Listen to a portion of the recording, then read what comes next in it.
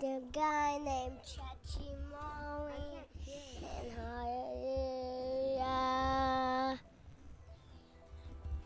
Hallelujah. What's that voice? Oh.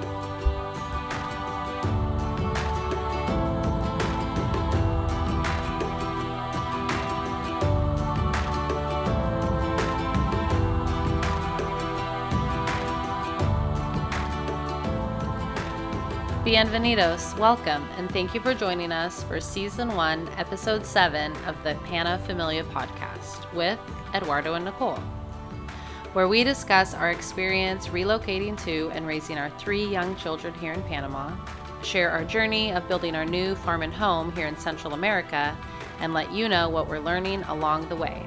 We're glad you're here. Vámonos!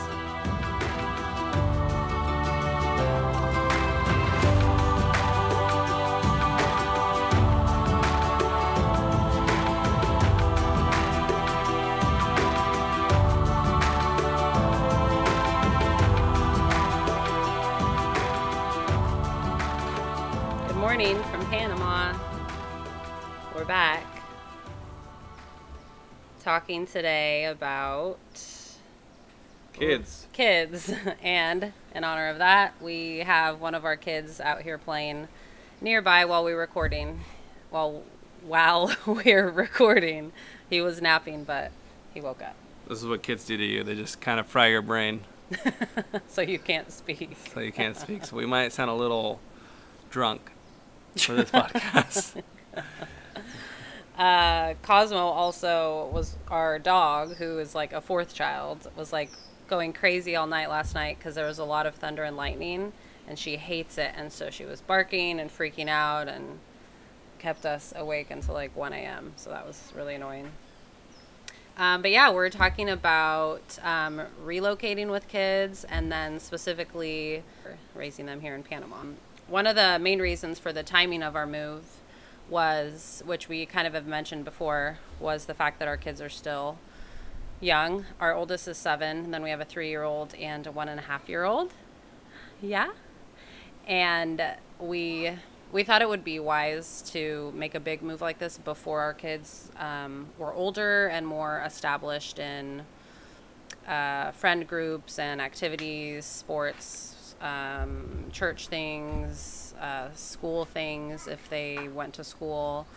It would be a lot tougher, I feel like, to pull them away from that and have them learn a new language and culture and all that when they were older, versus now when like most of their life still kind of revolves around their family and home and us, right? Yeah, and you can't see it with our kids directly.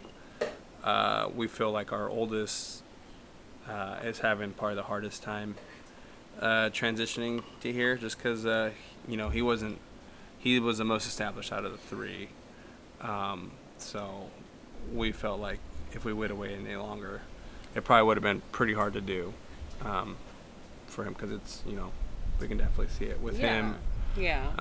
But he has a really good attitude, and he's trying, he's going to school, but you can definitely see there is some trials for him here. Moving is hard enough, even when you're moving from one school to another for a kid, or town to town, and country to country. It's just that times 100. Especially when the other country you're going to is a different language. Yeah, first off, anyone who's traveled with kids knows it's obviously hard, and then when you're moving your entire life and you have a large amount of luggage and packages and stuff, it adds, to the complication a bit. We also brought our dog with us, and we decided pretty early on that we didn't want to have someone dropping us off at the airport, because we were basically leaving everyone and everything we knew behind. It was a very emotional few weeks, the last weeks before we left, when we were saying goodbye to everyone, and we didn't want to say any final goodbyes at the airport. So we decided not to have any help, which made it very difficult. So I would recommend, if you're doing this, to bring along either a hired person or, you know, one or two people to help you with the unloading of the luggage out of the car. Oh my goodness. It was like just us between like unloading everything at the airport, and then one of us had to go take the rental car back, and the other one had to transfer everything from the sidewalk to inside the airport with, you know, the kids there and making sure nobody gets kidnapped. And the kids were great and flexible. It's just, you know, it's just like you can only do so much as two humans. So yeah, two adults. Yeah, but I mean, there was moments like Jude, our 7-year-old, was very as helpful as he can be. Yeah. Which, you know, I feel like he saw a moment to step up, and he was helping me move luggage, a little bit luggage that he could move because it was all pretty heavy. But it was, you know, it wasn't easy, and it was a while. It was in a very busy airport, Los Angeles. It was just crazy. We there flew out of LAX, and it was just it was 4th of July, so it was packed to the brim, and yeah, we just did the best we could with the situation. It was not easy. I joke with Nicole that I blocked that part of my life out because it was probably one of the most stressful environments I was ever in.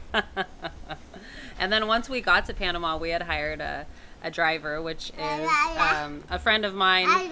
And when we always say, like, when we got there and saw him at the airport pull up with this big white van, we both just took this huge sigh of relief, and we were like, oh, help is here. And, you know, he helped load everything up onto all of our totes and luggage up onto his big van. And just having one more adult there. Yeah, that's a huge deal. I kept telling, like, we just got to make it an Oscar. We got to make it the Oscar. One more note about traveling is make sure you check the, like, passport requirements for everyone. You know, the more people you have in your trip, the more passports you have, and all the expiration dates are different.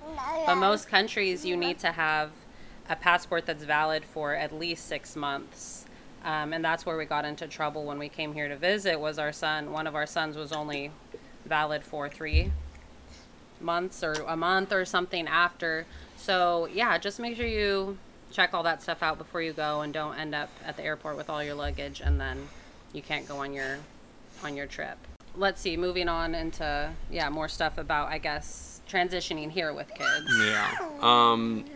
Here it just kind of depends whether you live in a small town or a big city, but the bigger cities are going to have a lot more after-school activities just because of the size of the city. There's just so much to do in the cities. Resources. And I mean, in the city, you can basically play any sport as a kid. There's tons of schools, tons of private schools. But when you get to the smaller towns, which what we live in, it's not like bare minimum resources, but there's still plenty of resources to go around here with the school, and like you just won't have as many like extracurricular activities. Instead of having 10 sports to pick from, you might only have like 2 sports and like a band practice. When you go through the center of town, there's always kids playing in the plaza, or there's a lot of playgrounds, and it's pretty easy to like connect with other parents and kids. A lot of playgrounds. Some towns have like multiple 3 or 4 different like very nice big playgrounds. It's kind of one of the reasons why we picked the town we're in, because there was a spot that we looked at and it was like, oh, there's no one out here for an hour. But like if you live in a little town, it's pretty easy to get connected to the community. Just kind of go hang out, at a playground or at one of the local restaurants, or walk around town. You'll just see families riding their bikes, and if you do go to the playground regularly, you can see the same families and kind of just chit chat and get to know them, which is always an easy way to get to know people. Use your kids as bait.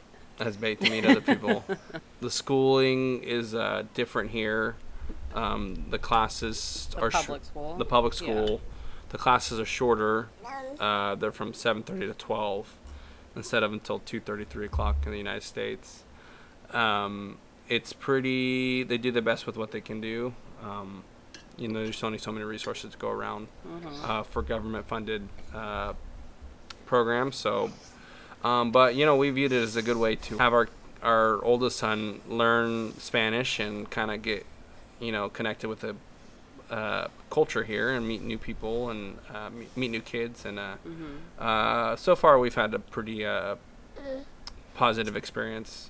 It's if we're not there for the education per se as much as we are for, like Eddie said, like friends, culture, language, him getting out of the house. Yeah, him getting out of the house. And we've been able to meet parents that way. When you do the school drop off and stuff, just like at any school, you chit chat with the parents, and it's just any way that we can get connected with more people in the community is a plus for us. Right? Yeah, any way for our kids to get connected with other kids. I mean, teachers are underpaid in the United States. So you can imagine what they're paid here. Yeah. So like they're just doing with the best with what they got, and they do they do the best they can.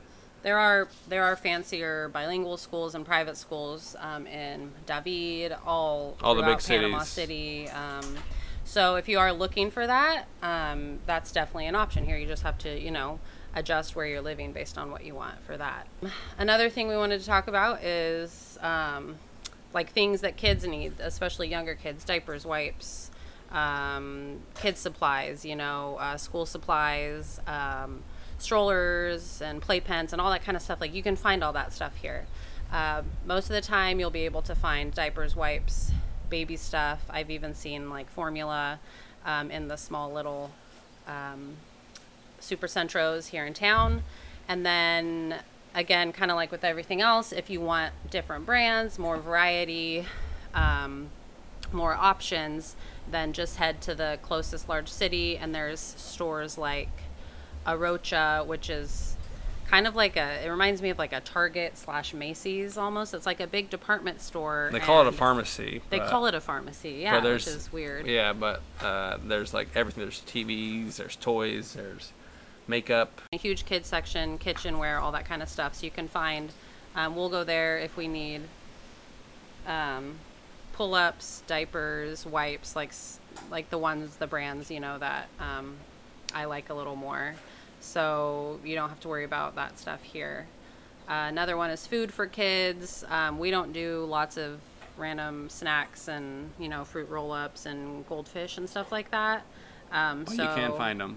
Yeah, but they have their own version of all sorts of snacks and treats. There's a lot of sweets and sugars here, which is, not great. But, I mean, our kids just usually eat, we all just eat the same thing here. So we just cook what we cook. And but yeah, it's not hard to find that kind of snack life here either, if that's what you're looking for. Yeah, there's a lot of sweets. A lot of sweets. You'll see the kids after high school, they all go to this little panaderia and get like a pastry and a soda. Yeah, there's David has a nice basketball league.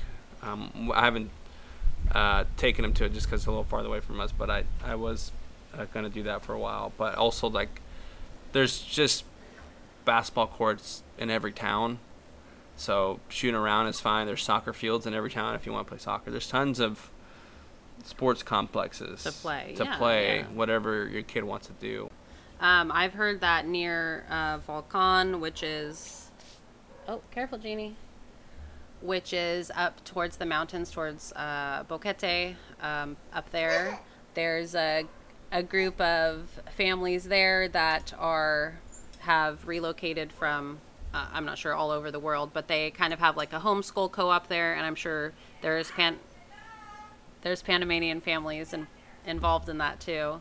So I think a lot of families that come here do homeschool if they don't find a private school. I have learned a lot from mainly one Facebook page called I Go Panama, and then there's another one called International Families in Panama, and they have a lot of information and resources, and there's people of all different ages on there talking about what they're doing with their families. So if that's something you're interested in, you can join one of those groups.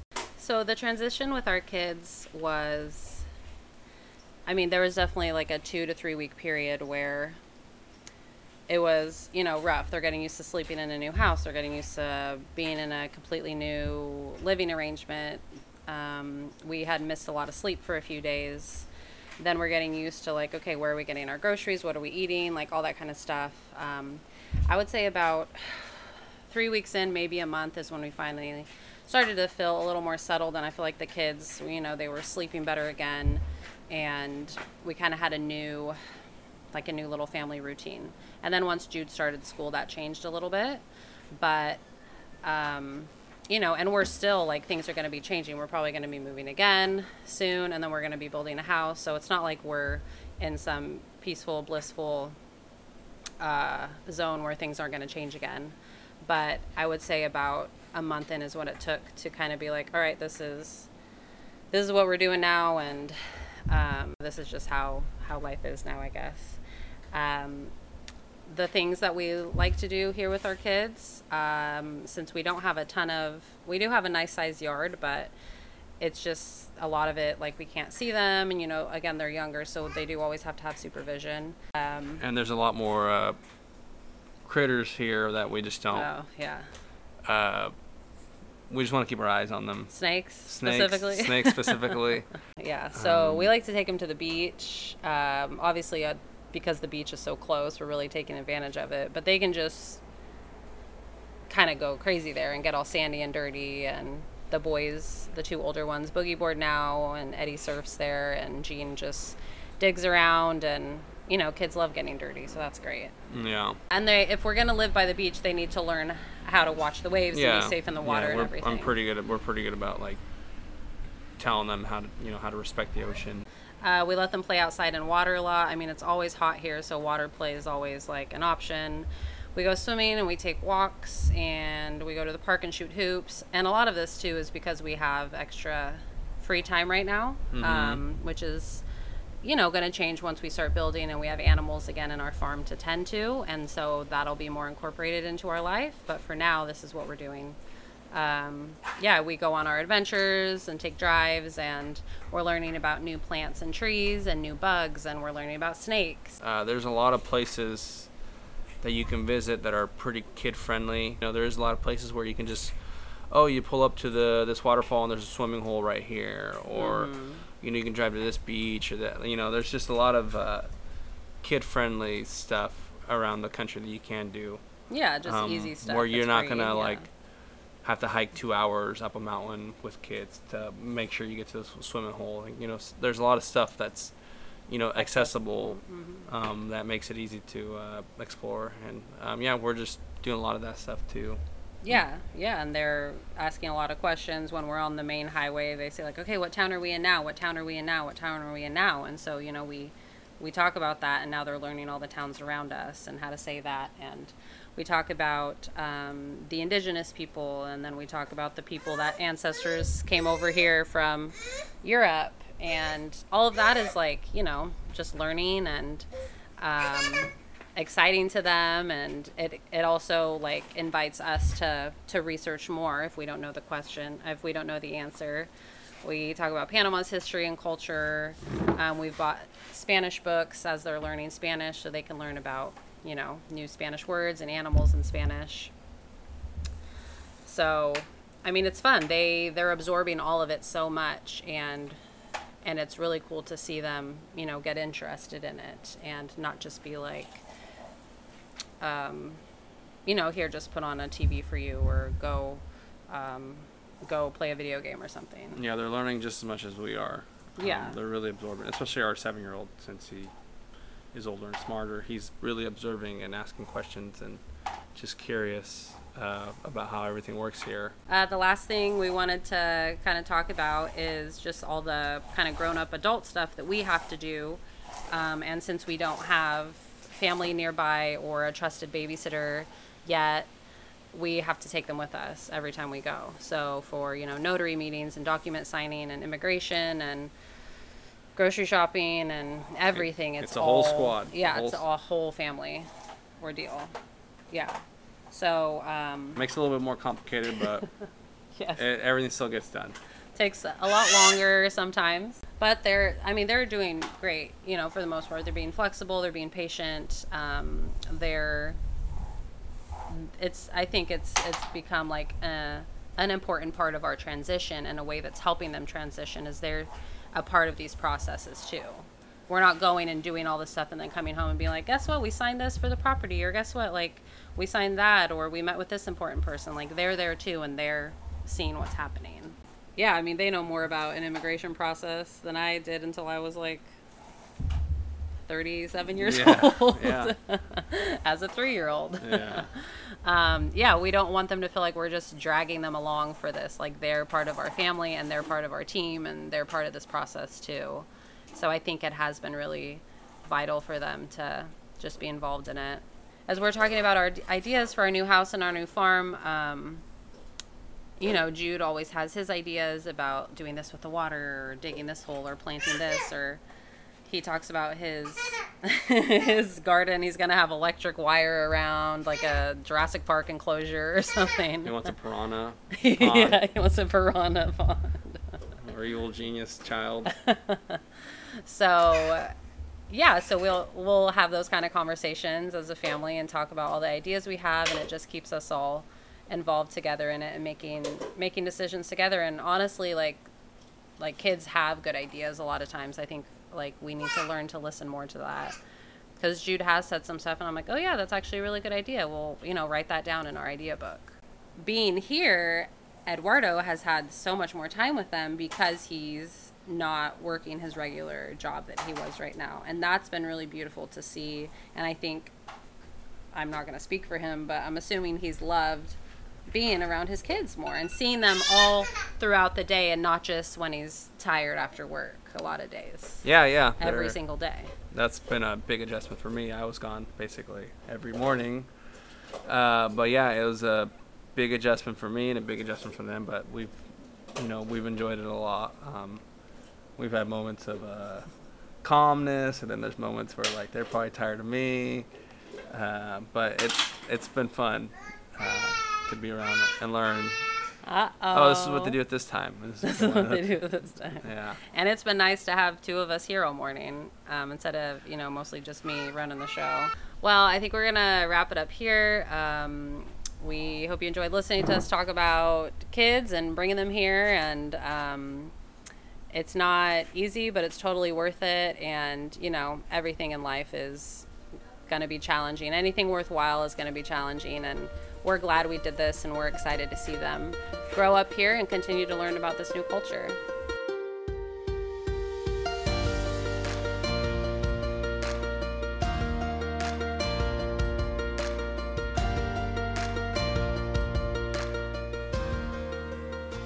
Thanks so much for listening. We hope you enjoyed this episode, and we'll see you next time on the Pana Familia podcast.